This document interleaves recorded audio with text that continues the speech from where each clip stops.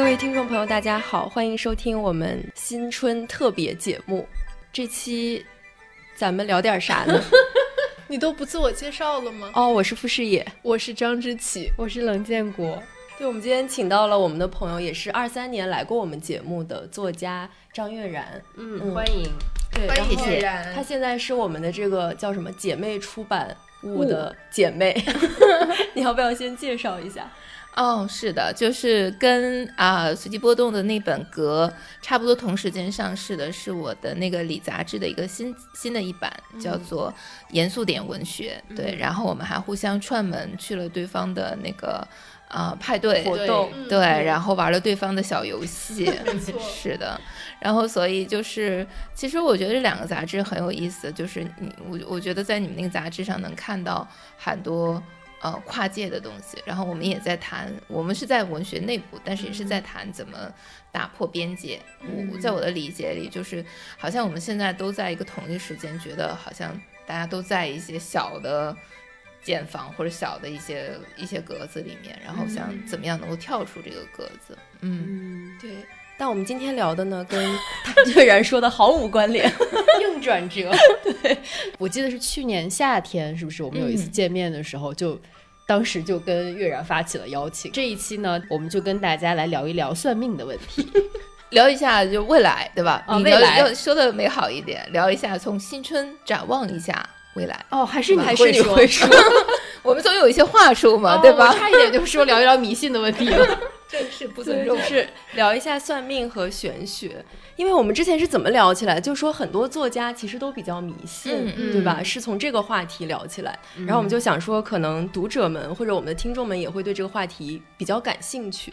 因为感觉八卦就是人类带在 DNA 里的一种属性。对，所以我们今天就想从这个话题来聊一下。对，然后我们聊这个之前，其实悦然给了我们一个提问，他就说让你们3个人从这个信到不信排列一个光谱。对，然后我们还对信是什么概念进行了一番探讨。对，说是完全依据此来行为处事，是吧？还是说就只是相信它有一些解释力？我觉得是后者。然后他们给了我一个光谱，这个光谱是他俩给你的。就等于大家推出来了一个，然后对，就是相当于他俩把我教出来了，献给了这个节目。对，就是他们告诉我说视野是可以比较相信的，可以发展的。其实这个事情我是觉得有点受骗，就是因为开始的时候我跟黄月聊过一次星盘的问题，在诺贝尔文学奖公布那一天，对，然后那天下午你就说反正他一定是隐藏的很好，然后对，然后后来不知道为什么我出于极大的善意，然后我就说我给你看星盘的，我也不忘了，反正我就看了他的星盘，然后对，然后我就是有的没的跟他讲了一些，他就说对，是这样，没错，是这样。然后我还觉得获得了很多这种回应，当然对我来说也非常正常啊，对吧？但是这个指的是你平常就算得很准，就会有很多这样的回应。对呀，但是当然也有可能他们都和你一样，我谁知道呢？然后结果到那天时候，我才发现，后来我们要说这个节目的时候，我才发现，他说他完全不相信占星。当时我就感觉有一扇门在他的眼前关上了。我以为是在你眼前关上了，我就忽然惋惜的看着他，人家是为你感到遗憾，Your loss， 懂吗？对，我忽然惋惜的看着他觉得我之前说那话所托非人，他都没有听进去。对，不，我还是听进去了的。就是我觉得我一方面，你还记得吗？你听进去了？我记得，我一方面很真诚的说，你算的挺准的；一方面我会觉得我也不是很信。但是悦然，如果你遇到一个人来问你这个，你就会假设他是信的吗？还是说你需要问一下他信还是不信？我不太会跟不信的人去讲这些，所以他受骗了。就是我还没到那种，就是你如果说把这个玄学看成是一种类似宗教的东西，我还没有到那种狂热的传教的那种阶段。就是如果一个人我觉得他不信，那我就不太会跟他讲到这些问题，只有可能跟我觉得相信的人才会聊的更多一点。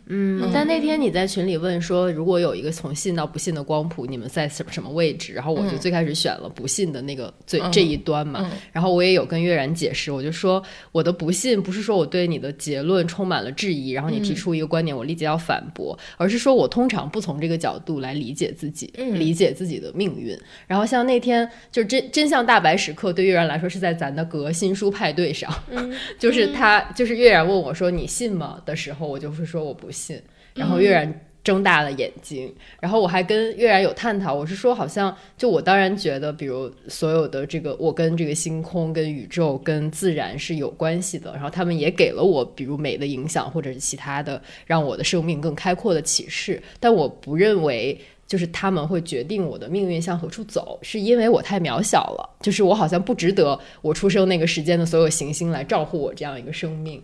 然后但是悦然从另一个角度阐释了其实命理学也体现了人的一种渺小而不是自大嘛。对，就我觉得你那个说法也还挺有意思的。对，就是我说它其实就是所谓的占星的那个生成的那个生成的图，它是指你出生的那一刻相对于你出生的位置，然后天上的9大行星所在的那个位置，它们不是有远有近吗？它所形成的那个图，然后就是至于你所在的这个点，你所看到的那个图是那样的。那它基于的理论其实就是地球上的万物都是因为这个行星的运转才产生的，那么他就相信这个能量可能就会具体到一个最小的最微不足道的一个细胞，或者说一个生命，它是这么的一个原理。所以它并不是说人类一个自大的理论，说你很重要，所以就是你才有人帮你去计划这些事情，其实也不是这样。所以按照这个理论其实可以算万物的星盘是吗？就是我也可以算植物和动物的，你的猫的星盘可以的。其实他们那个所谓的卜卦的那个占星，就是会算很多奇奇怪怪的事情。我记得在那个荣格占星学里面就会算我丢的雨伞在什么方向，就是我应该去出门往哪个方向找雨伞，那个就会有这样的就是占卜，它就是起一个卦，中西方都有这种，就它可以算奇奇怪怪的事情，还有择时嘛。就是一个事情适不适合在这个时间做，还是在另外一个时间做，就是黄道吉日什么的。对，有中西方都有这个。对，还有就是那天我觉得就是你发现你不信的那天，然后他旁边的人就是立刻又问了一个问题，说那你是不是那种就是会按照水逆来计划生活的人？然后我也是非常生气的告诉他说不是，我不是，就是其实我觉得我想解释一下，是说我不是信到说按照这个来生活，我一直在思考这个玄学的很多东西和自由意志之间的关系，就是我总是觉得我会被那种东西就是吸引，就是冥冥中有一种东西它在描述一些规律，然后我越看我就觉得这个规律是存在的，但是我也非常警惕，就是有的时候比如说古典占星它里面就非常非常的宿命论，就是它很细，它有时候会讲到说你的有的叫浮点，就是每个人都很一样很独特的一个点，但是它决定了你可能就是英国的皇室，然后它决定了你的尊贵和决定了你的贫贱。那这种我觉得有的时候我就会有质疑，就像你们会质疑说那地球这么多人出生，他们怎么可能是都是皇室呢，对不对？就是有一些东西我就觉得它太宿命论了，以后确实会影响自由意志，所以其实是加了一个维度，有的时候反而就像是我们在训练的时候，健身的时候，你加一个重量的时候，反而能够让你感觉到自由意志的存在。这个还蛮有意思。所以你是从什么时候开始就是对这个有兴趣，然后开始研究它？对，我要讲一下我的占星的这个资历的这个长度啊，然后才能够使自己变得可信。首先我先说，就是说经常还是听到有些朋友会推荐说，哎呀，张然特别懂，你可以去问问他。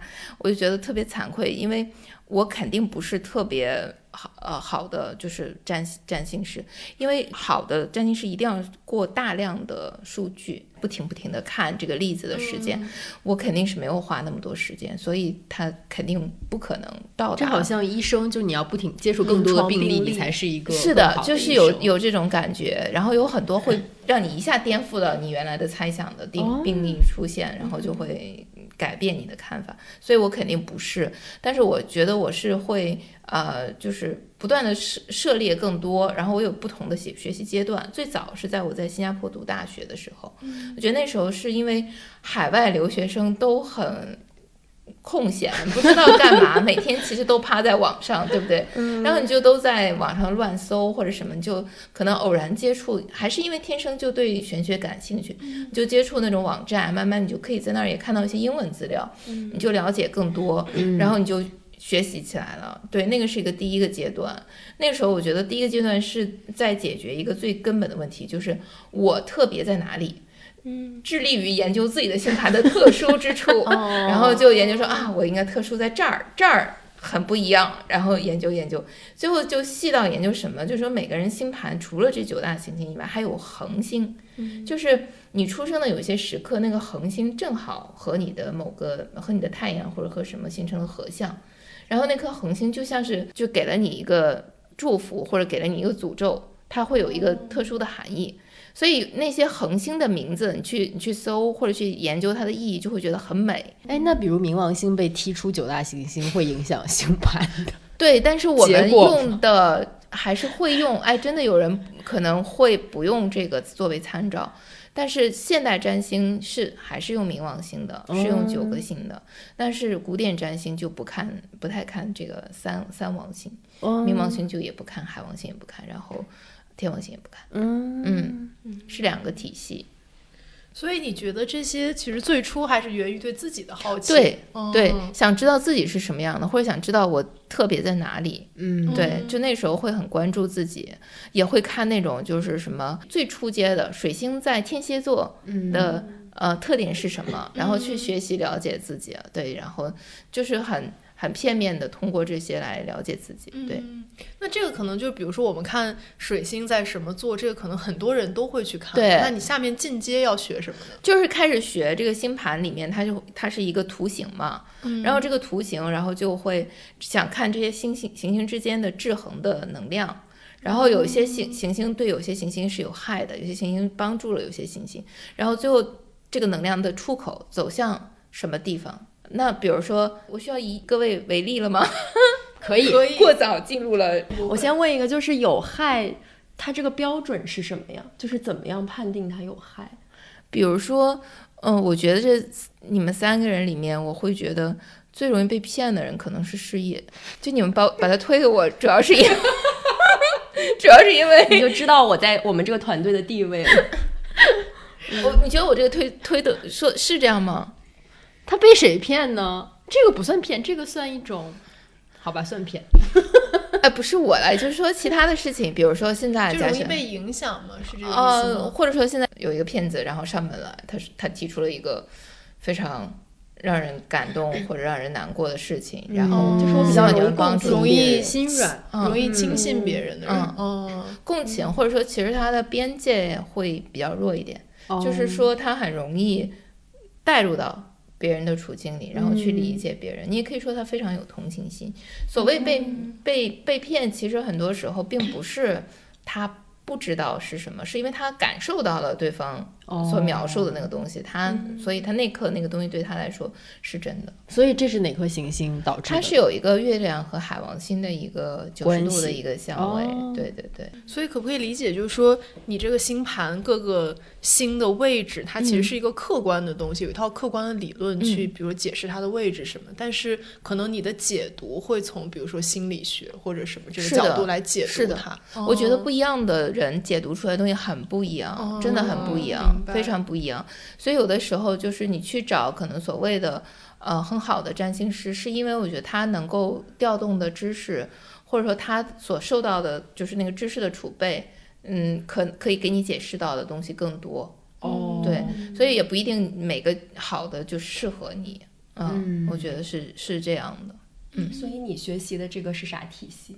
我一开始是现代的占星，就是你们看到水星在巨蟹啊，水星在天蝎，然后把它最后连成一个图去看。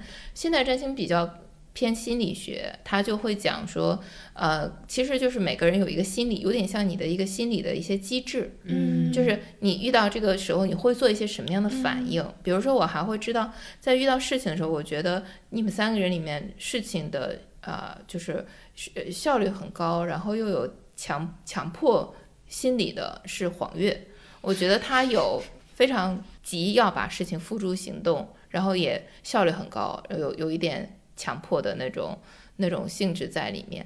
对，所以就是它其实是描述的是你一种心理状态，它并不是说决定了你的未来你去哪里，不是因为你急所以你就是会做什么事情。我觉得它就是一个心理的机制。对，这么说是不是？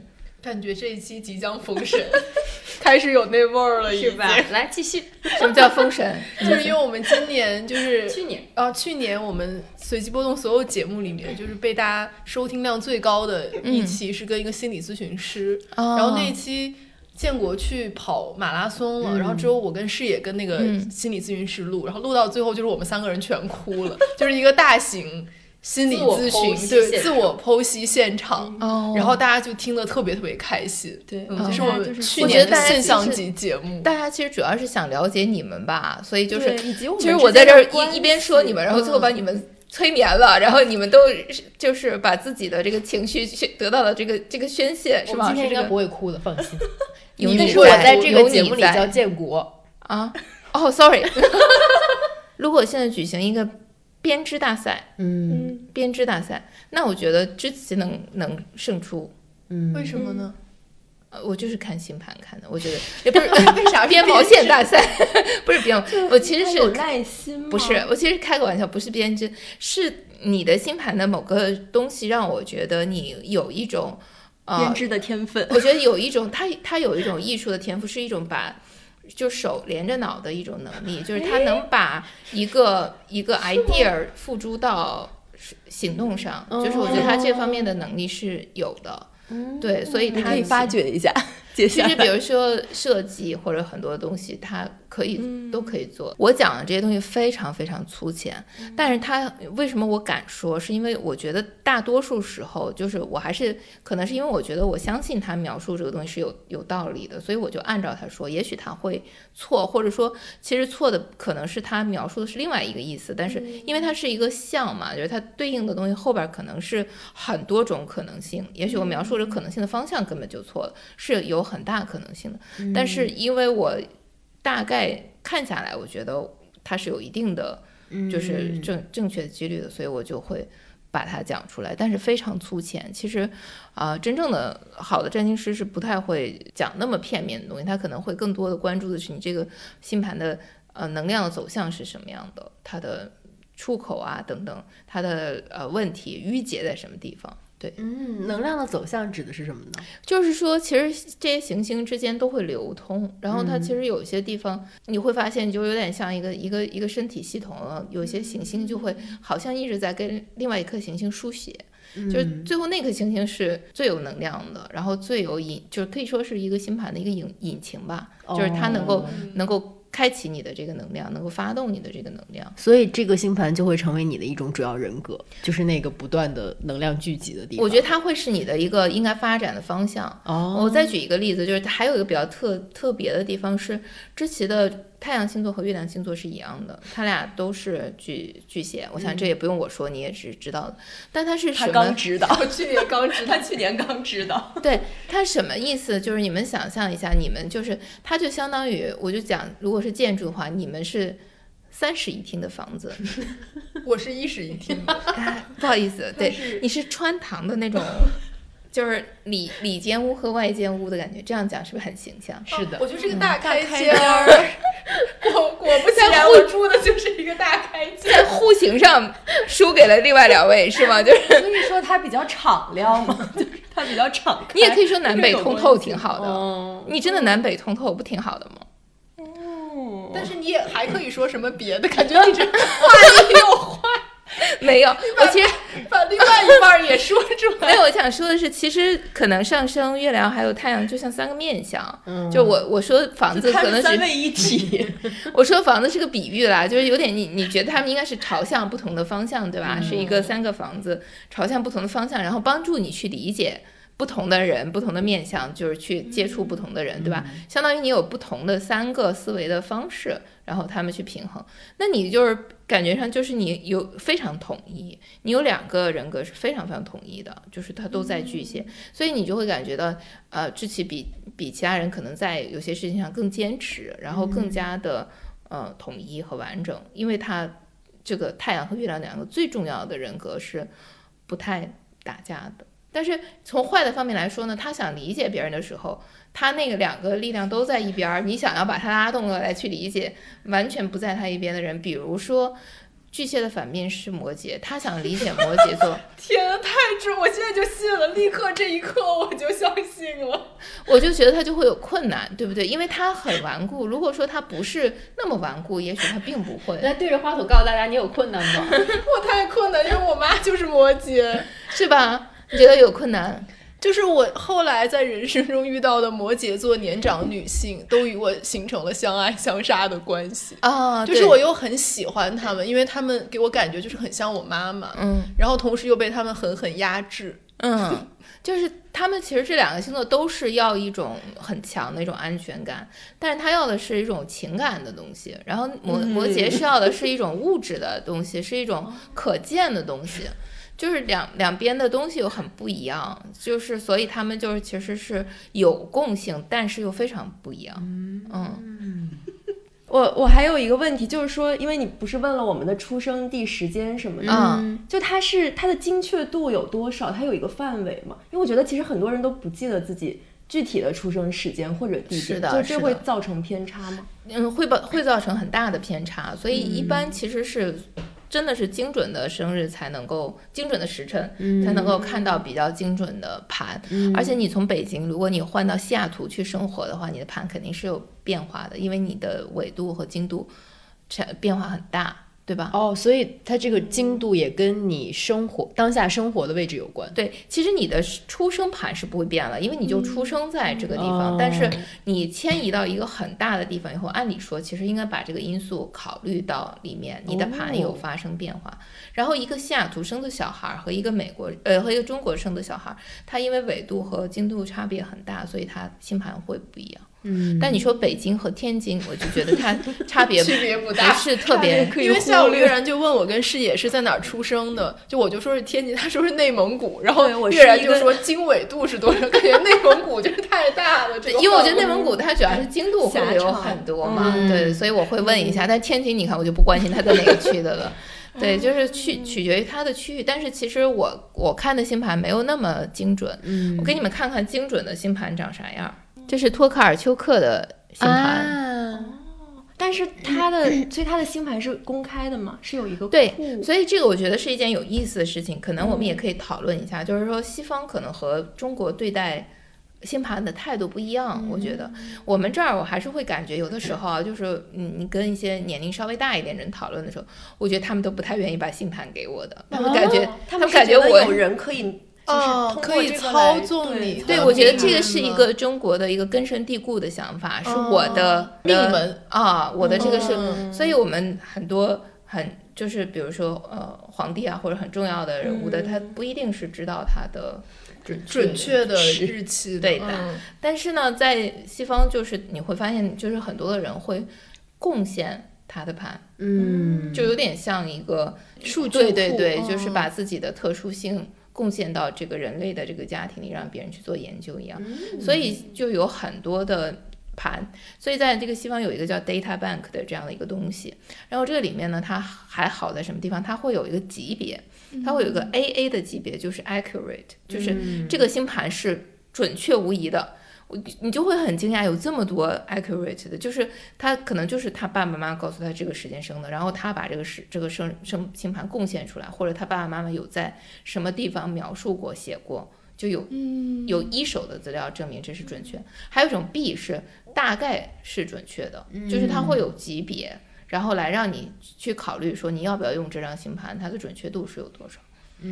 对，所以还是有很多的作家、名人、政治家，很多的人的星盘都在那上面，然后你还可以根据这个级别去找到真正的准确的星盘。所以刚刚我们聊到有好多作家都很迷信，就是我先问一个问题，就是因为人群中就有很多人相信这些，还是说作家里面你真的觉得在统计上格外多？我觉得作家真的格外多。就是我会觉得他就是一个天然是一个很有亲缘的职业和两个领域。就是如果一个作家他完全不相信这个，就是我还真的很少遇到作家说我完全不相信，像建国一样这个斩钉截铁说我完全不相信。就是我觉得好像他做不到，就是因为他好像要在写作中不知不觉的就需要仰赖，或者说需要召唤到一些也许不确定的，或者是他纯粹想象出来的这样的一个未知的东西，所以他就会是这样的。所以你就看到很多作家都非常非常的迷信，就是这让我很安慰，就是我觉得我肯定不算是最迷信的就是在这个群体里面，我觉得我也就是平均水平。但是你会有这种体验吗？就是你在写作当中会感受到那种不可知的力量存在？对，我觉得会感觉到，就是有的时候包括你的写作的状态，包括你为什么会写出来这样的东西，会有这种经常会觉得很奇特、很怪异的这种感觉。那你会想要用这种占星的知识去解释它吗？没有，但是有那个好像是谁啊，像杰克罗琳，他就会根据星盘去设置他的人物，有好多作家会这么去做。就是有些作家是很明确的，在他设定人物的时候，他就会考虑这个人物的星座，然后他还就是好像杰克罗琳是会考虑这个人物的星盘，然后会按照这个星盘去设计他会发生什么。至少不会让他发生的事情和他的星盘不吻合对，他觉得好像这个是一套东西，就是如果你用它，你就似乎可以很有一个抓手，有一个依赖的东西。对，神奇，感觉确实是一种写作方法。对，但是好像就是更多的作家，我觉得是相信有一种不可知的东西存在，或者说有一种规律存在。比如说米兰昆德拉，他是觉得星盘更多的时候是描述你人生的主题是什么，他用的是 theme 这个词，就是说你的人生的方向每个人都不一样，那星盘他会告诉你的人生的主题是什么。对，他是从这个角度讲的。我觉得米兰昆德拉算是最迷信的作家之一，就是一个是就是他会跟他出版商说，就是我今年特别好，请你把我的书放在那段时间发然后最后确实成功了，就是证明他的占星的就是学习还是挺厉害。再一个是他给法国写过占星专栏，就是他是真的写过就是12星座，你们看到的那种一样对，他是真的写过这个专栏的。然后所以就是他是我觉得是有很大的兴趣在这方面，是可以做到很细的去做书写这些工作的。我记得他在他很多杂文里面都写过星盘的问题、占星的问题。对，所以我觉得就是后来他这段淡出这个公众的这种日子，我也不知道他是不是自己认为说他需要在某个时间就不太跟公众打交道，因为后来我觉得感觉到他就有一种很隐士的感觉，就不太愿意再被看到。那悦然觉得就是在占星的这个过程中，灵验这件事对你们来说意味着什么？比如说他像昆德拉，他算他可能这段时间出书会比较好，那最后出出来真的非常好，就是这个灵验对你们来说是很重要的吗？还是说即便不灵验也没有关系？就是我自己说的话，我肯定是觉得希望是负责任的，所以不太会说就是不负责任的话。但是灵验觉得它就是只是对你的一个肯定心理暗示，对，不需要它来加固你这个信仰，需要了。就是可能到某个时间，就是我觉得它就是已经形成了，就是我不太会去颠覆它。但是有一些东西，就是我现在会想的是说，我觉得这些有一些推论，我觉得是没有道理的。这个时候我会认为是推测本身出了问题，但我不太会觉得说整体的这个占星的系统都是不存在的。我会觉得这个推测没有道理，有可能是比如说古典占星的记录的人，当时你要去看那些古典占星里面，他们有非常多那种有点像中国那种就是非常可怕的那种论断，就是铁口论断，比如说生在上升多少度、水平多少度的人，这个人将会死于水难，就是都是这种铁口论断。那个什么，就是古代那个占星师什么瓦伦斯啊等等，就是他们都有一本的书，里面有很多这种具体的这种论断，那肯定都很难合得上，对不对？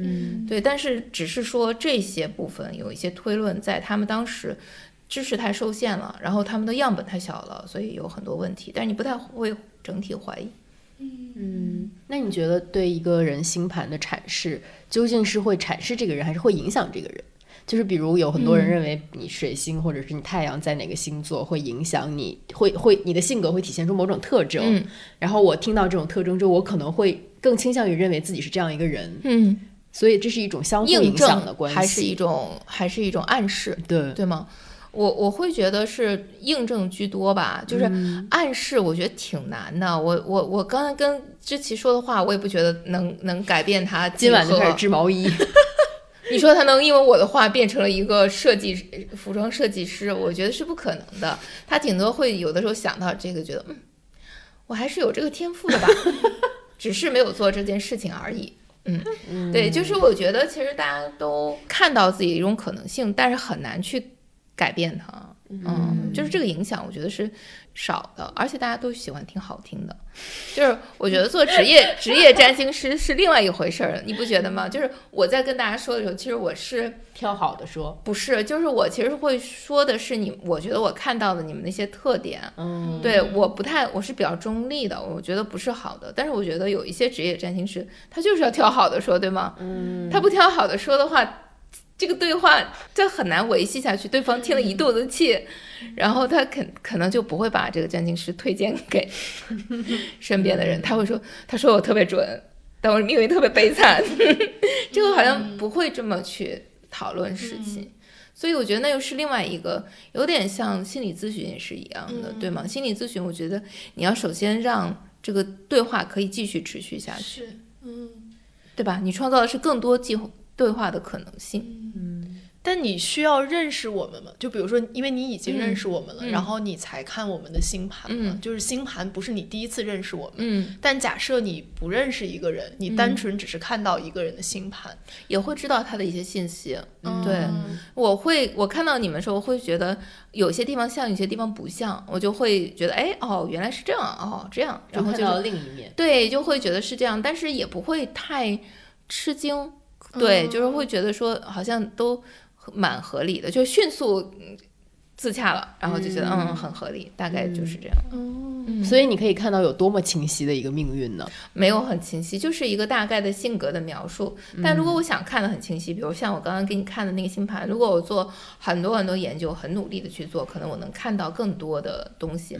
但也未见得都是准确的，因为这里边有很多我刚才说的，有一些推论可能它就是错的，肯定是存在这种可能性。所以你对自己的星盘做过非常非常清晰的。对，我分析自己的星盘，我也用别的，比如说紫微斗数，我也略懂一点，就是我还会比较，因为自己可能会了解自己最多一些，我就比较便于用自己的这个案例去分析不同的这个玄学的工具的不同差异，我会觉得这个也挺有意思的。所以特德·江的那个你一生的故事，是不是有一点把玄学推到极致？就是当你已经预知了你未来的命运，你这一生还值不值得过？对，但是我会觉得，比如说知道的什么程度，知道一点，其实我觉得蛮好的，就是你大概知道一点点蛮好，但是真的不能知道的太多，对吗？这就一定是一件很恐怖的事情。对。但是你研究你自己的星盘，说你能控制这个知道的度吗？我跟你说，医者不自医，占星师最多的困惑还是都在自己星盘上，我觉得还是会有很多的问题。我猜啊，当然你去问有一些占星师，他不会跟你讲他对自己依然有困惑。我觉得还是人永远是对自己有困惑的，而且永远会对自己的很多的选择会感到不理解的。就是我不是那样的吗？我为什么会做这样的选择？一定会有这样的很多时刻的。但我想问一个，比如说很多心理咨询师他也有自己的心理咨询师，就是他其实是不会给自己去看，他还是依赖一个别人。那占星师会这样吗？会，我经常就是还是会在古典占星，包括在八字，包括在我还是都会喜欢让别人跟我讲，然后我会听到很多很不一样的东西。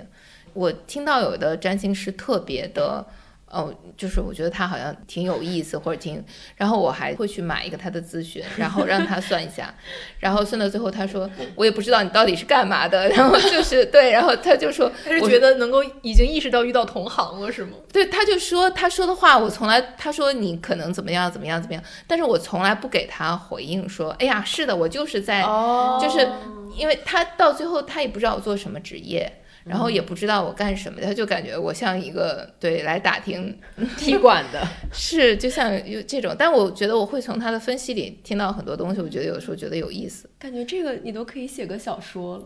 是我觉得挺有意思的，就是很喜欢用这个系统去了解或者去分析一些东西，就是仅此而已。其实花很少时间在未来的预测上，不太会做未来，但是会对人物的就是每个人的心理啊，然后会对他的一些想法，为什么他会这样处理问题会感兴趣。但比如说在咱们现在这个节目播出的时间，就是在新年伊始，你会想要看一下未来一年吗？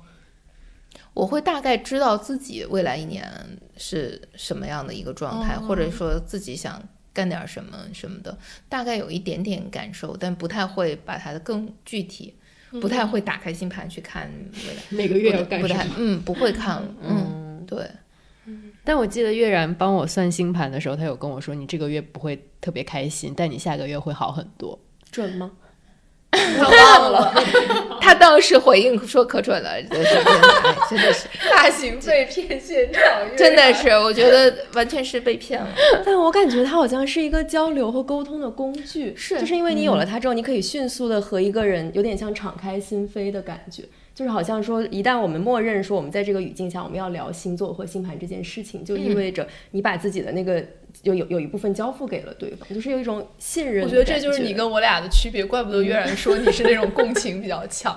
就是我觉得我跟人聊星盘，就是因为其实是因为我不相信，就是我觉得它完全是一个虚构的，就好像咱们在聊别人所以我能够什么都说。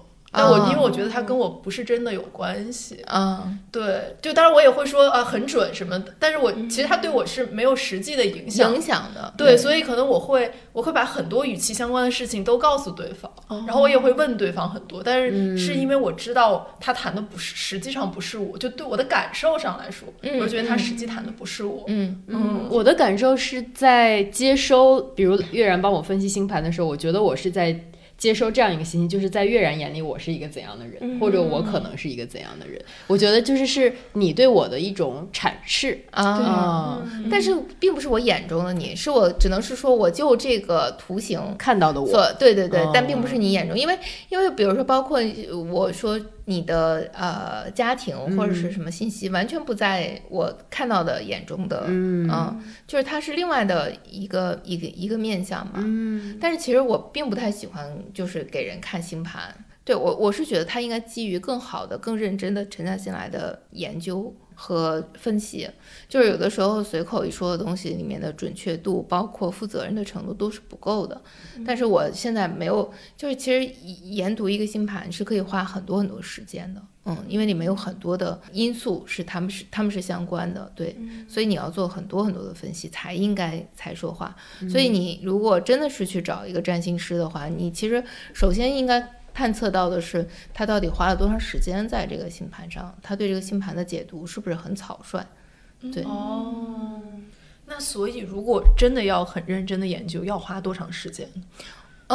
我不知道，但现在我觉得占星已经变成一个我认为占星跟创意写作差不多是两大未来的新兴学科你看它现在有一个路径，就是现在有一个在中国考伦敦占星学院的路径，应该还有很多研究占星的地方，但是伦敦占星学院就变成了一个金字招牌，反正应该是最老和最权威的吧这个牌子在中国就占星界特别有名也特别受用，所以就是有些中国做占星的人已经把这个路给打通了就是你可以在中国通过中国的一些学习然后再去上远程的课还是什么去上那个伦敦占星学院的课，最后可能能拿到一个文凭，然后就有点像2级的心理咨询师，然后你就可以出诊了。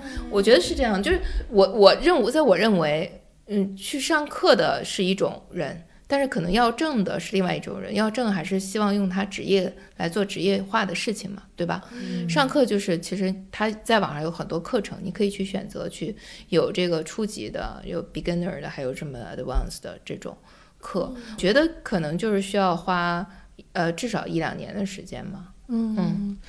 但是我在想说，如果按照这种占星的这个理论来看的话，人是可以通过学习，就是他如何跟这种现代教育的体系嫁接起来，就是说每个人都有不同的天赋，认为每个人都不同的天赋，有些人就是更会做这个，有些人可能在这方面就是不行，还是说所有人都可以通过一个系统的教育和学习达到某一个水平，是可以出去帮人家看的？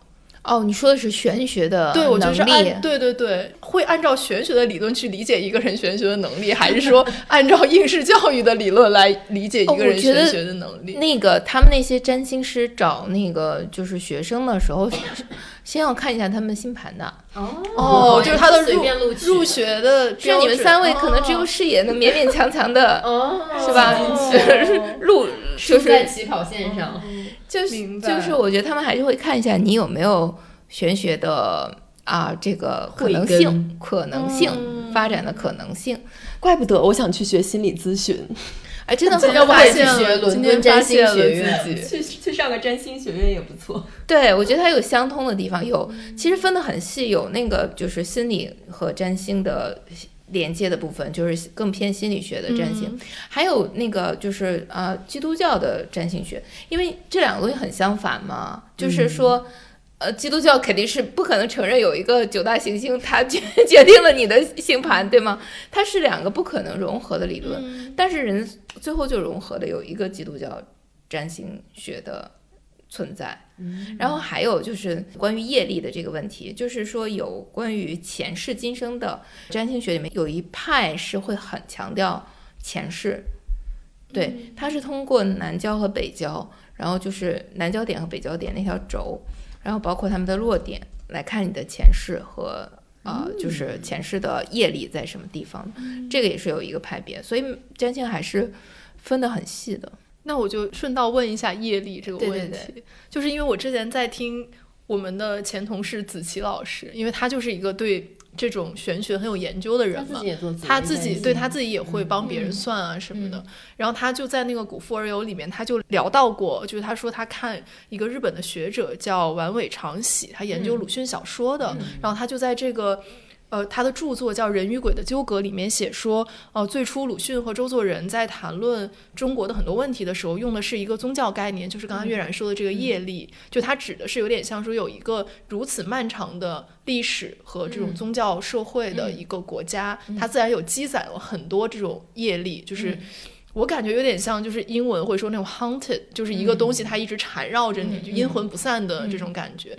然后呢他就说后来这个词就被改造了，变成了叫国民性。他就说国民性其实跟业力是不一样的嘛，就是业力有点像说你摆脱不掉的，或者说必然承受的一个东西，但是国民性就是可以不断的被改造的。我觉得这个观点就蛮有意思，因为他们后来就说觉得这个是一个有情和无情的区别，就如果说你相信一切都是可以被改造，那就意味着人也是可以被消灭的，我们可以完全就是产生一批新的人，或者说把人彻底改造掉。他认为这是一种很无情的一种说法，对。然后我就在想说，是不是这2种路径就是可以推而广之哈？就比如说我们在看犹太的知识分子，就是在大屠杀之后，就大家也会有2个不同的路径，比如说有的人他就走向了那种犹太神秘主义，然后另外一些人走向了就是马克思主义。马克思主义其实就是后者嘛，就是相信一切是可以被改造的，我们打翻一个旧世界，创造一个新世界。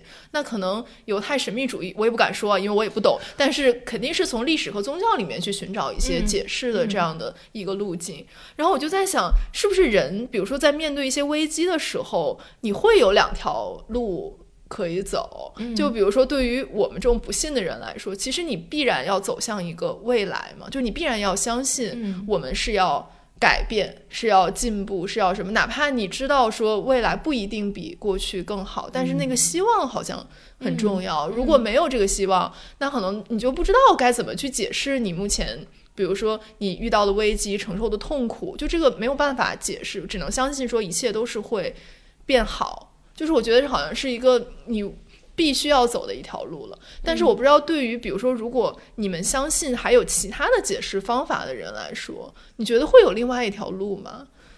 但我们的解释方法也是未来，也是新的未来，我觉得包括现在的这个世界的发展，包括这个科技的发展，我觉得都是在使人改变。所以其实占星学也不会说人没有变这件事情，只是在说人的性格里似乎有某一些规律或者是什么。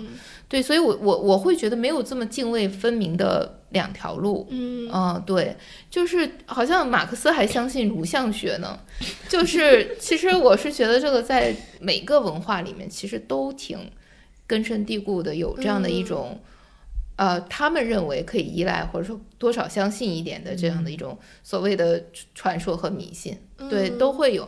但是这个真的不能帮助未来。我觉得多么迷信的人，今天他太迷信了，他去不停的去找那些占星师，他只是安慰的是此刻，他只是带着这些话能稍微走下一段路是稍微容易一点，但是真的不能帮到他就是一直走到下面去。所以我不觉得这是两条路。我就觉得这边的依赖也没有那么的稳固，而那边的人也多多少少会找到一些他们觉得蛛丝马迹可以相信的逻辑。那你觉得在你自己比如说遇到一些困难或者说相对比较困顿的时刻，这个东西给你带来的影响是什么？我就会想要再看一看，或者想要再去了解一些。有的时候我真的是就是可能在我人生挺困境的时候，我会想要借助研究自己，但是我会再一次沉入到这种研究里面，就是反而是我可以再做一段时间这个研究的时间。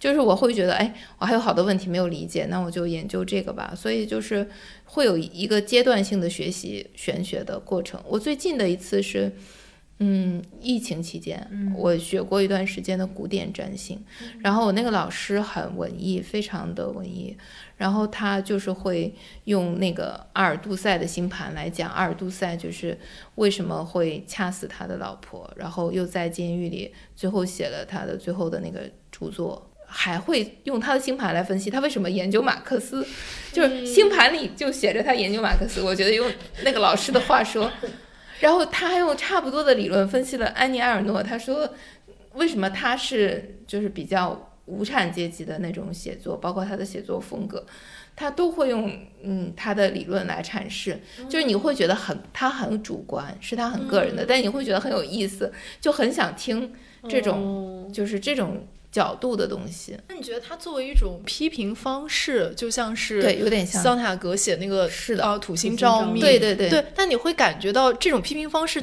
你觉得它成立吗？或者说它成立的理由是什么？因为我看土星照命我就会想，因为我完全不信我就会想说他是真的，他是因为了解他这个人才这样分析，还是因为土星照命真的给他了这么多去分析他的依据？首先我觉得苏珊桑塔格是我看到的最信占星的摩羯座觉得在这件事情上很不容易。摩羯座一般是就是占星师不太愿意发展的群体，但是他自动的相信了，你看多好呀。就是我觉得桑塔格很信，而且桑塔格其实他就是我觉得有时候就是找一个由头去发展东西。其实最后我觉得他是自圆其说，就是他通过土星照命说出来的别的东西远比这个撬动的这个本身的这个更有意义。对，就是你不太会最后再介意说他到底是不是这么回事。是坦率的说，我觉得他的占星的就从土星照命这件事情上的，从我们占星学的角度来说，它的意义一般，因为它只是星盘的一个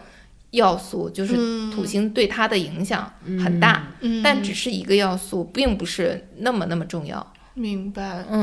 有点像他写文章的一个抓手，并不是说他真的就决定了他一生是这样的，对吧？我觉得他只是由此启开了一个话题，但这个话题远远大于这个开始的这个点。但我有时候也会在想，就比如说，就分析一个人星盘，会不会跟看一个小说分析一个人物也很类似？就比如说做文学批评，也会分析一个人物是怎样的。因为我听子琪他们那个节目，他们就说，比如说有很多一个很红的电视剧，或者说一个经典的小说，它会被变成一种测试题。就比如说测一下你是林黛玉还是薛宝钗，就是类似于这样的一些题，也有点像是一种占卜吧，某种对于人的这种命理的分析，但是同时它也是对人物的分析，就是你有一个典型人物在这里。我觉得有时候比如说我们看一个很经典的文学作品里面，它会有这样的典型人物，然后它是不是某种程度上它流传也是因为它太典型了，有点类似，甚至有点类似于一个星座或者一个什么的这样的东西。是的，就是提炼出来那个东西非常的强烈，然后它其实只是一个面相，但是特别有利于大家去捕捉到这个人。我刚才在想，就是如果我们出一期你是张之琪还是傅诗野还是冷殿国，肯定大家都愿意做这个测试。这个就我觉得张春鲜明吗？我觉得张春那期大家就会自动认领，就是你是张春还是之琪还是我，还有人认领张春呢。我觉得会有的。就我觉得那一期之所以大家反响那么强烈，就是大家其实带入了某一个人的立场。对，就是如果把你们3个提炼成3种人格，然后让大家去做，肯定大家都能找到自己。那如果让你提炼一下呢？就像刚才你说谁来着？昆德拉说那个星盘其实对应的是人生的主题嘛。对，但我没把你们提炼成这种主题。我试说一下啊，就为了提高节目的节目的可听度啊，这个来说一下，我们用几个关键的词概括。我就是会觉得说，视野的这个盘里面，它的这个月亮和这个海王还有这个天王的这个相位还是挺重要，所以就会觉得它会有很多软弱，也会有很多，不知道你们会不会觉得它会忽然的心思会改变，然后就是忽然会有一个新的念头，被一个新的东西带到一个别的地方去，然后有这种改变。然后它也是月亮天平嘛，所以它非常容易犹豫不定和平衡吧。就是其实天平有的时候才是那种它是天平，对，但你月亮是天平，就是你也在做一个平衡和这个选择，所以有的时候你是跟人的那个距离保持一个距离，我觉得对你来说是很重要的。你的关键词啊，就是我觉得他对自己的社会的位置、社会的形象的一个想象，或者也许有的时候他会有个低估，所以我会觉得这是他一直在努力和在改变的地方。我都没听懂，想把话说的周全太难了。低谷是什么意思？低估低估不是，就是我想说的是说，我觉得他会非常努力的，希望能够在社会的形象方面实现一个更好的呈现。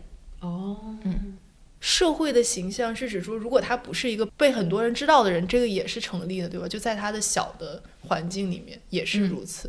对，这里补充就是，如果你们3个人里面盲看，我觉得就是最容易被大家看到的人，就是我觉得他低调的反面吧，就是我觉得他比较带有一种会被大家瞩目的，我会觉得是志气。对，然后我觉得他俩就是我觉得他会低估自己的形象，他会觉得我做的还不够，但是他好像似乎还是在努力的提高自己的社会的形象的这样的一种感觉。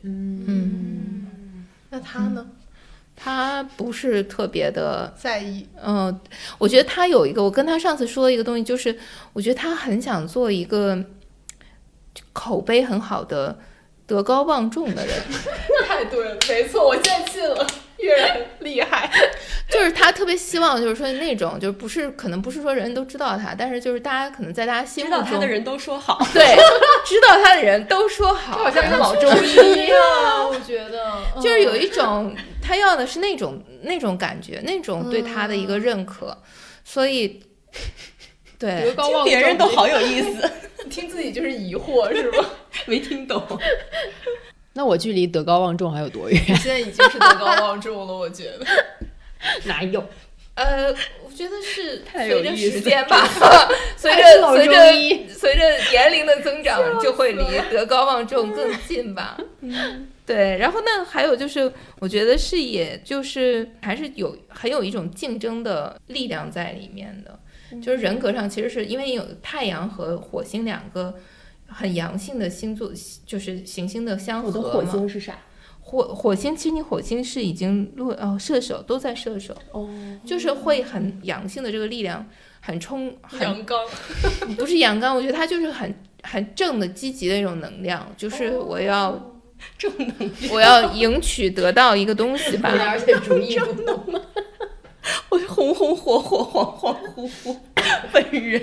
但他也有2个星座是在同一个地方，都在射手，对不对？有2个星星。那你也是大开间儿。没有，但他不是，他是上升是金牛，上升金牛，月亮在天平，然后还有就是太阳在射手，所以它是一个风土火的配置。然后这个配置里面，其实视野的这个星盘里面就是水比较少，缺水，就是没有缺水，很有道理吧？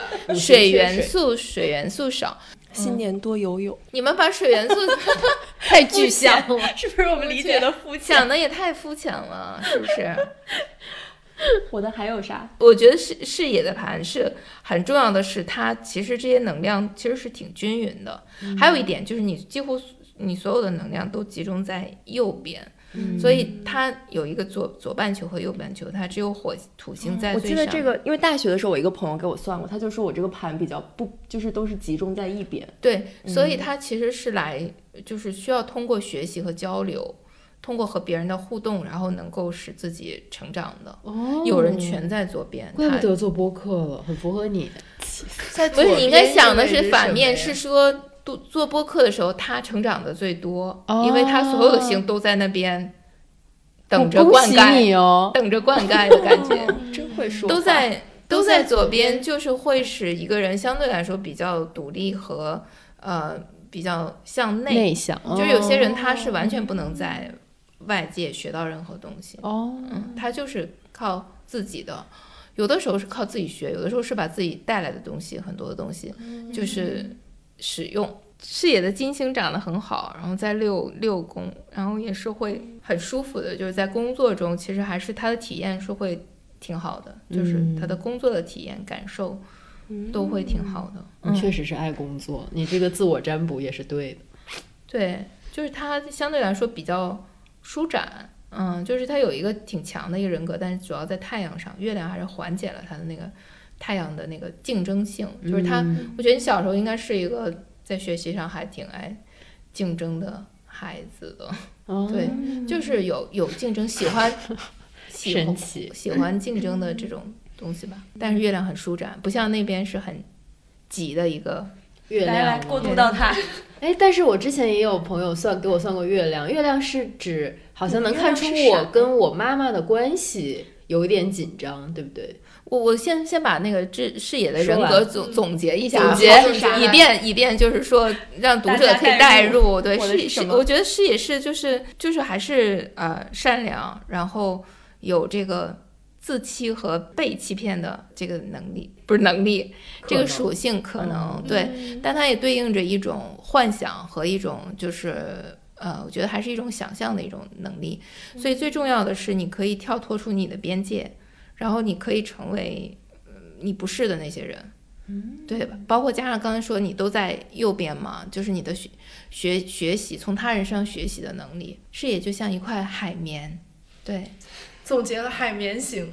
行，可以了吗？海绵型，海绵宝宝。天哪，其他的人找不到一个词儿了，找不到词怎么办？德高望重型。这跟海绵太不对应了。分明都不信的人，我还在这煞有介事的讲。我主要是讲给有意思，我主要是讲给读者听众们听的，对吗？就是讲给信的那些。这是谁的？哇，这个很平均。这是建国的啊，建国他的比我的平均很多。我的就是左右都有。对，平均分布。对，它有2颗星在左边，所以它不能算是。而且它还有一个三角形，就是感觉很稳定啊。它这个三角形的这个点是虚点。7点，所以呢，这个不能算一个三角形。对对对，但是呢，它的这个星盘呢，最主要的一个特点呢是它这个火星和这个月亮的这个相位，我觉得还挺重要的，就是它会就是还是会有行动力，它是一个行动上还是非常的快和敏捷的人，然后会有强迫症。说的很对，要不然怎么能当编辑？真的，每个错字都要找出来。我觉得做他的下属应该不是一件美妙的事情。因为会有这种被鞭策的感觉，就是会觉得他现在在有苦说不出，是不是？在我们团队无法违抗这个命令，是吗？真的吗？他们俩是随机波动，我是随着波动，等于他们俩决定了啥我就去干啥。但是我觉得可能对于你来说，就是你真的想要努力，就是有行动力的方向不是在这里，对，是跑步。对啊，就你做这么多年，你都能跑全马了，能跑40多公里，就你的行动力可能体现在一些其他的对，我觉得他还是有行动力的人，反正我认为他是有的。我可能还没找着鞭策那个人。继续。但我觉得你的这个，他难道没有脾气暴躁，还有着急的时候没有吗？他难道非常的舒缓吗？我觉得可能他隐藏的比较好。我得回去问问我妈这时间到底对不对。就是情绪对他来说是个客观的东西，我感觉就是它是一种客观，他可能也许内心急，但他未必会很明显的就是表现出来。不然怎么德高望重嘛？德高望重，我觉得那个不是你对一个社会的贡献，对于你是正能量社会评价的预期。对，对，我觉得是有这样的一个，你就希望做一个口碑好的人。但是谁希望反面呢？但不太一样，我觉得每个人的情况都是不太一样。你那个就是你知道我好就行了，对，就是那种感觉，就是你知道我很好，我很有声誉，就是它是那样的一种东西吧。respect， 对，就是大概是那样的一个东西。对，我确实从他身上理解到，就是看别人热闹特别开心的感觉。然后他有好几颗星都在5宫，所以他就是还是很爱玩的。这点我觉得也挺准。5宫是主玩的，对，但是视野也有星在5宫，但他没有你这个，他那个可能劳碌工作命。对，我觉得视野那个也有5宫的那个能量，就是5宫，我觉得是和创造力和 idea 有很大关系的。很多作家都5宫很发达，所以他是玩，是娱乐，也是游戏。其实很重要一点是5宫的人会喜欢游戏。对，就是他是一个从乐趣出发的。就是事情如果特别枯燥，他就肯定是不会想做的。对，所以是乐趣驱导的吧。然后还有就是他的这个盘，你看他其实也有海王星的相位，看来就是大家其实糊涂的程度也相差不是特别远。他不是还有强迫症吗？对，我觉得他有强迫症，你们说没有，我就强迫症跟糊涂可以兼容吗？共存？不是，我说他糊涂是他也有美化事情，有浪漫化很多东西的这个倾向问题。对，包括他可能有他自己可能会比较清楚，就开始看到一个东西的时候，他会更多的看到的是这个东西的好的一面，后来他会自己有点失望，但是这个失望实际上是自己造成的。这不也是轻信吗？就跟视野的被骗感觉有点像。我觉得他不太会有那种，你还是你会有这样的一个，我描述这感觉更像你的感觉。对，你上次说我容易有撞击伤是怎么看出来的？因为我那段时间正好常年锻炼跑步腿疼推断出来。对，就是你的火星的这个位置非常容易有一些冲撞的一些伤害吧，我感觉是这样的。对，就是你火星还是非常就是露在外面，就是你的这个身体很容易被外面的一些东西冲撞到，或者是有问题。所以当你在一些特殊的时间的时候，可能它就会发展出来。我跑步还是要注意安全。确实，看着点车呀啥的，像一个诅咒。大概就是这样了。主题归纳就是爱玩型。对，我觉得游戏吧。这个不错。海绵游戏。真的，这人格就分这3种的话，也真的是非常非常困难。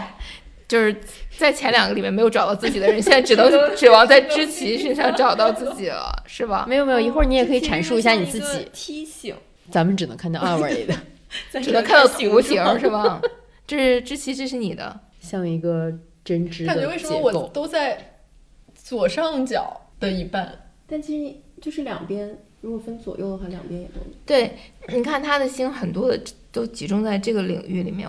还有一点，我觉得海外缘最好的应该是知棋。海外缘就是润啊，对，就是可能和国外的联系，包括他自己的对海外事物的了解、感兴趣的程度，就是亲缘上，我觉得他会有他自己也会感兴趣，然后他也会认识那边的很多的人吧，就是有这个缘分在那。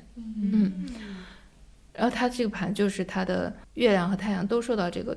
主要是月亮受到这个土星的压制嘛，就是我觉得是和母亲的关系吧，就是大概是这样。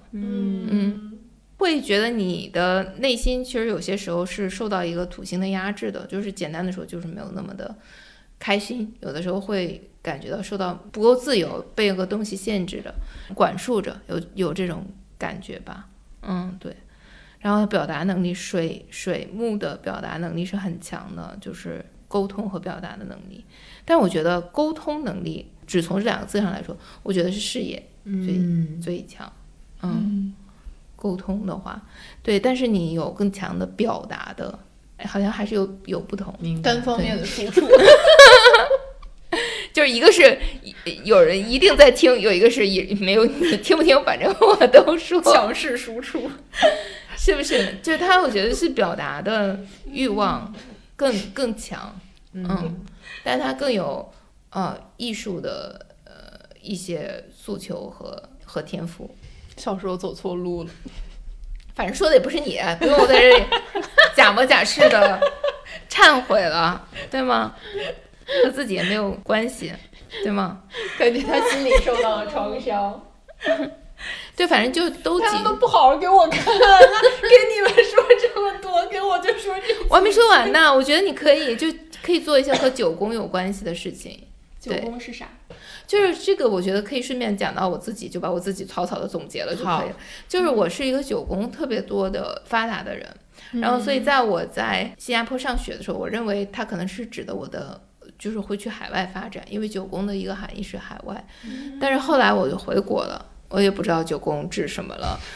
然后后来的时候，我就会发现，我就开启了去大学教书的这个征途。其实高等教育也是九宫管的。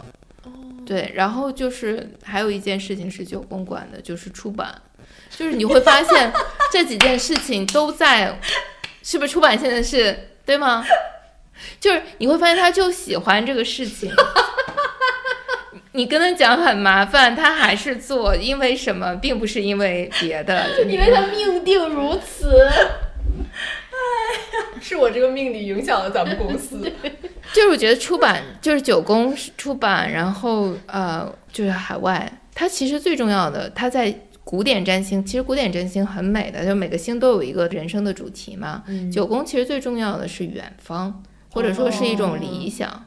对，它其实是一个没有那么接地气的一个东西，是一个高的东西。那当然其实出版也是从这个概念发展出来的，因为最早的出版就是它其实就是你想到一些和现在没有关系的东西，你希望把它变成一本书来让别人传递给别人，所以它都是一种智慧的不同形态，所以挺好的。他还管啥九宫？再找点别的出路是吧？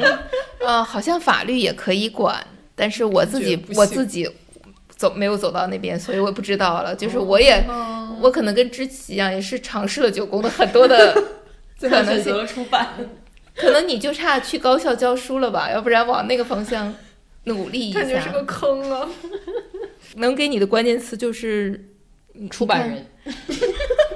我们给个好一点的好不好？理想、远方，你是缺乏娱乐精神，缺乏说随便玩一下，就这个事情没有什么关系了，对吧？就是一个简单的游戏，你缺乏这个，你会容易很认真，或者很紧张，或者是什么，就是或者说你觉得游戏有什么必要吗？对吧？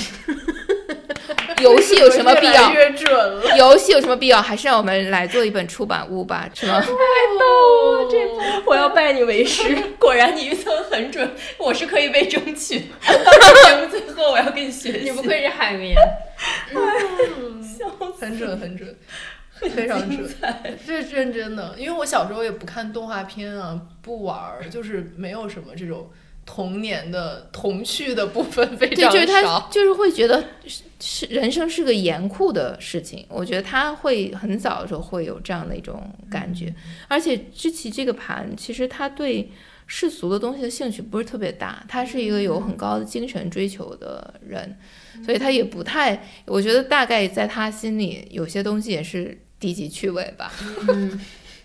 对，低级趣味，而且呢，就是不赚不赔就是赚，就是那他不是，他就想做有理想的事情嘛，有理想的事情，哪怕就是可能这个事情不是为了钱，对吧？但是另外一些事情，可能世俗的一些事情，他没有那么关心，或者是觉得很低级，很低级趣味。根本原因是因为不太会玩，就是没有办法在一种可能简单的那种身体力行的那种事情里面获得很多快乐。但我觉得我受到了一个启示，就是今年应该带你们俩去爬山。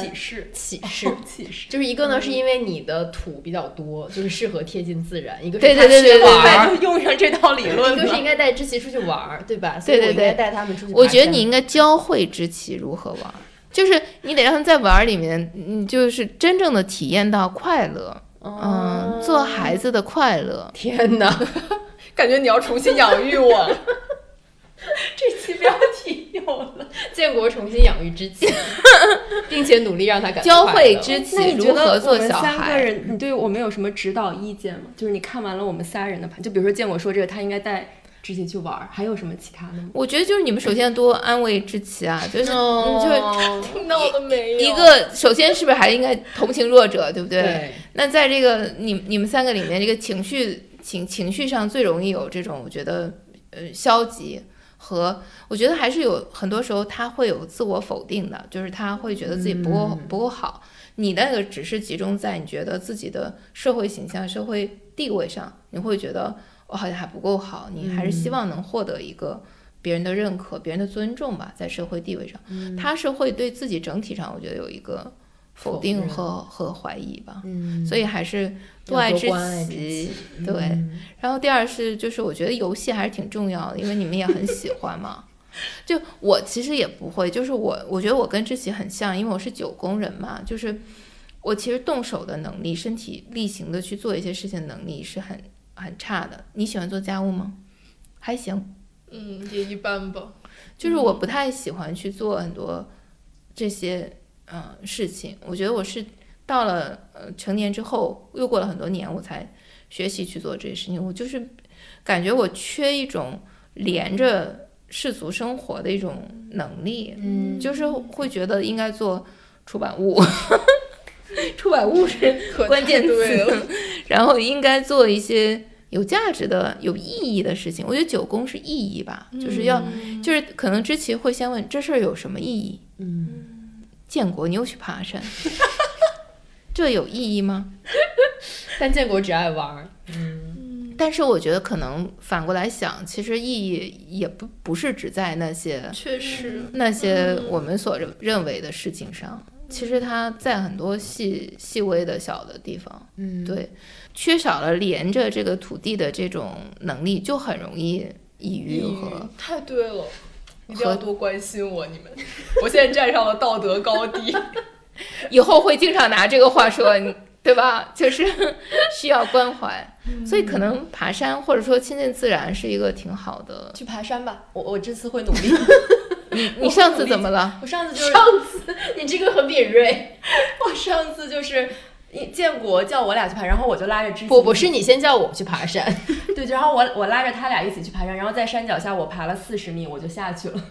然后知棋就爬上去了，他和建国一起爬上去了。你小的时候的竞争能力呢？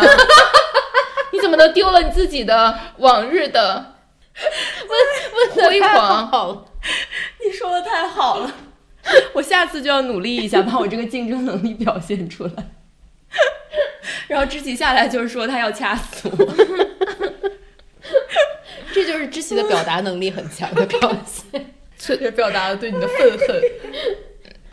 你要把你的运动员体质把他俩都斡旋好了。行了，3种人格差不多了是吧？差不多。感觉大家应该很难对号入座。这3个人，大家的选择是我能不能不当他们3个，当我自己。听完了以后觉得，还是当自己好。不，大家可能会想，我也想找到另外2个人，对吧？太会说话了，好感人啊！找到另外两个人，然后一起去爬山，对吗？一起出书啊，然后一起做事情，然后一起爬山，对，很不错。今年靠你了，带着我俩玩一下。好的。教会大家怎么玩是真的挺重要。我觉得其实好多成年人是没有童年的，是到了有的时候看星盘就真的会看到好多人就会觉得他们应该童年都不太开心吧，就很想劝他们就是再学习一下玩，再学习一下过一下童年。这个很温馨的这个结局，很不错。就是命定我们仨聚在了一起，而且就是没法缺少彼此。很好。人家并不是这么说，咱跟人家强行升华。人家月然也说就全靠如何阐释，是不是？对，就是讲故事。对。然后最后占星师的声音已经消失了，剩下3个人。谢谢你帮我们完成了这次团建。3个人陷入了互相的吹捧，互相真的很满意。我还有一个问题，比如说你会觉得将来占星或者是这种帮人家解读你的命理会变成 AI 也可以做的事情？我现在觉得网上的 AI 确实做得越来越好了，但是它真的还是很靠个人的积累和个人的背景，真的每2个人说的都不一样。我现在听到的都很不一样。就是我有的时候经常听到的是说每个人其实都有自己的所知障，就是都有很多自己的就是偏见，因为一个人就像是我们只有几个面相，所以我们只能用这些方式解释，所以这个也是有意思的地方。那 AI 可能没有这个，但是它的就是一堆无杂的信息。占星是需要一个叙述者的，需要一个 narrator 的，他把这些东西拎起来，然后才是一个系统。如果你占星，其实如果 AI 就是一堆碎片的信息，它其实就没有，就互相就消解掉了。你看那个网上的时候，你要是让 AI 弄的信息，你首先感觉到的是互相矛盾。对，你就觉得啊，这个为什么这2个东西我联系不到一起，就是大概是会是这样的。好吧，还有什么问题？没有，大家可以在这期节目下面留言。感觉你会收到很多那个盘让你来算。有这个服务吗？可是没有听到啊。但现在至少大家都知道月然是一个知名占星师。那我觉得这期是一个非常娱乐的一个话题，纯粹是因为就是大家说过年嘛，我们要在过年的时候，本来其实是打算谈一下占星学的历史，然后占星学的流派，然后占星学的没打算谈那些重要的占星师。我还想告诉你们，我还写过就是关于代际占星，就是讲一代人的星盘的相似之处，比如说时代精神，就是有点像集体无意识，就是他们为什么会有一个好像同样的印记，比如说在文革的时候，那一代人他们为什么会有一个相同的一个相位，来预示着他们当时的一种困难，所以是跟某颗星星有关，跟当时的那个天，就是有的相位变动很慢，在10年里面它都是一个位置，会和那个有关。我本来预计是讲一些这样的内容的，为什么每次月然来最后都聊到了一个很有意思的方向？对，上次那一期也是，而且我们听众也很喜欢。聊到的是我正常吗这个问题？那期特别受欢迎。不是上一期我是一个充满困惑的人，为什么这一期我变成了解惑者？齿轮流转啊！人生为什么有这么多面相？这就是星盘告诉我们的。我觉得其实想说的是，我真的不是一个对自己的命了解特别多的人。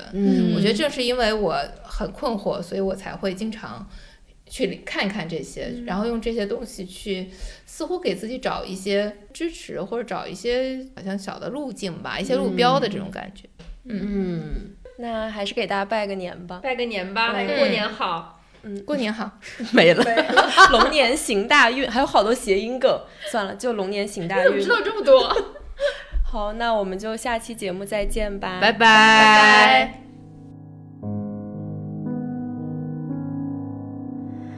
Minori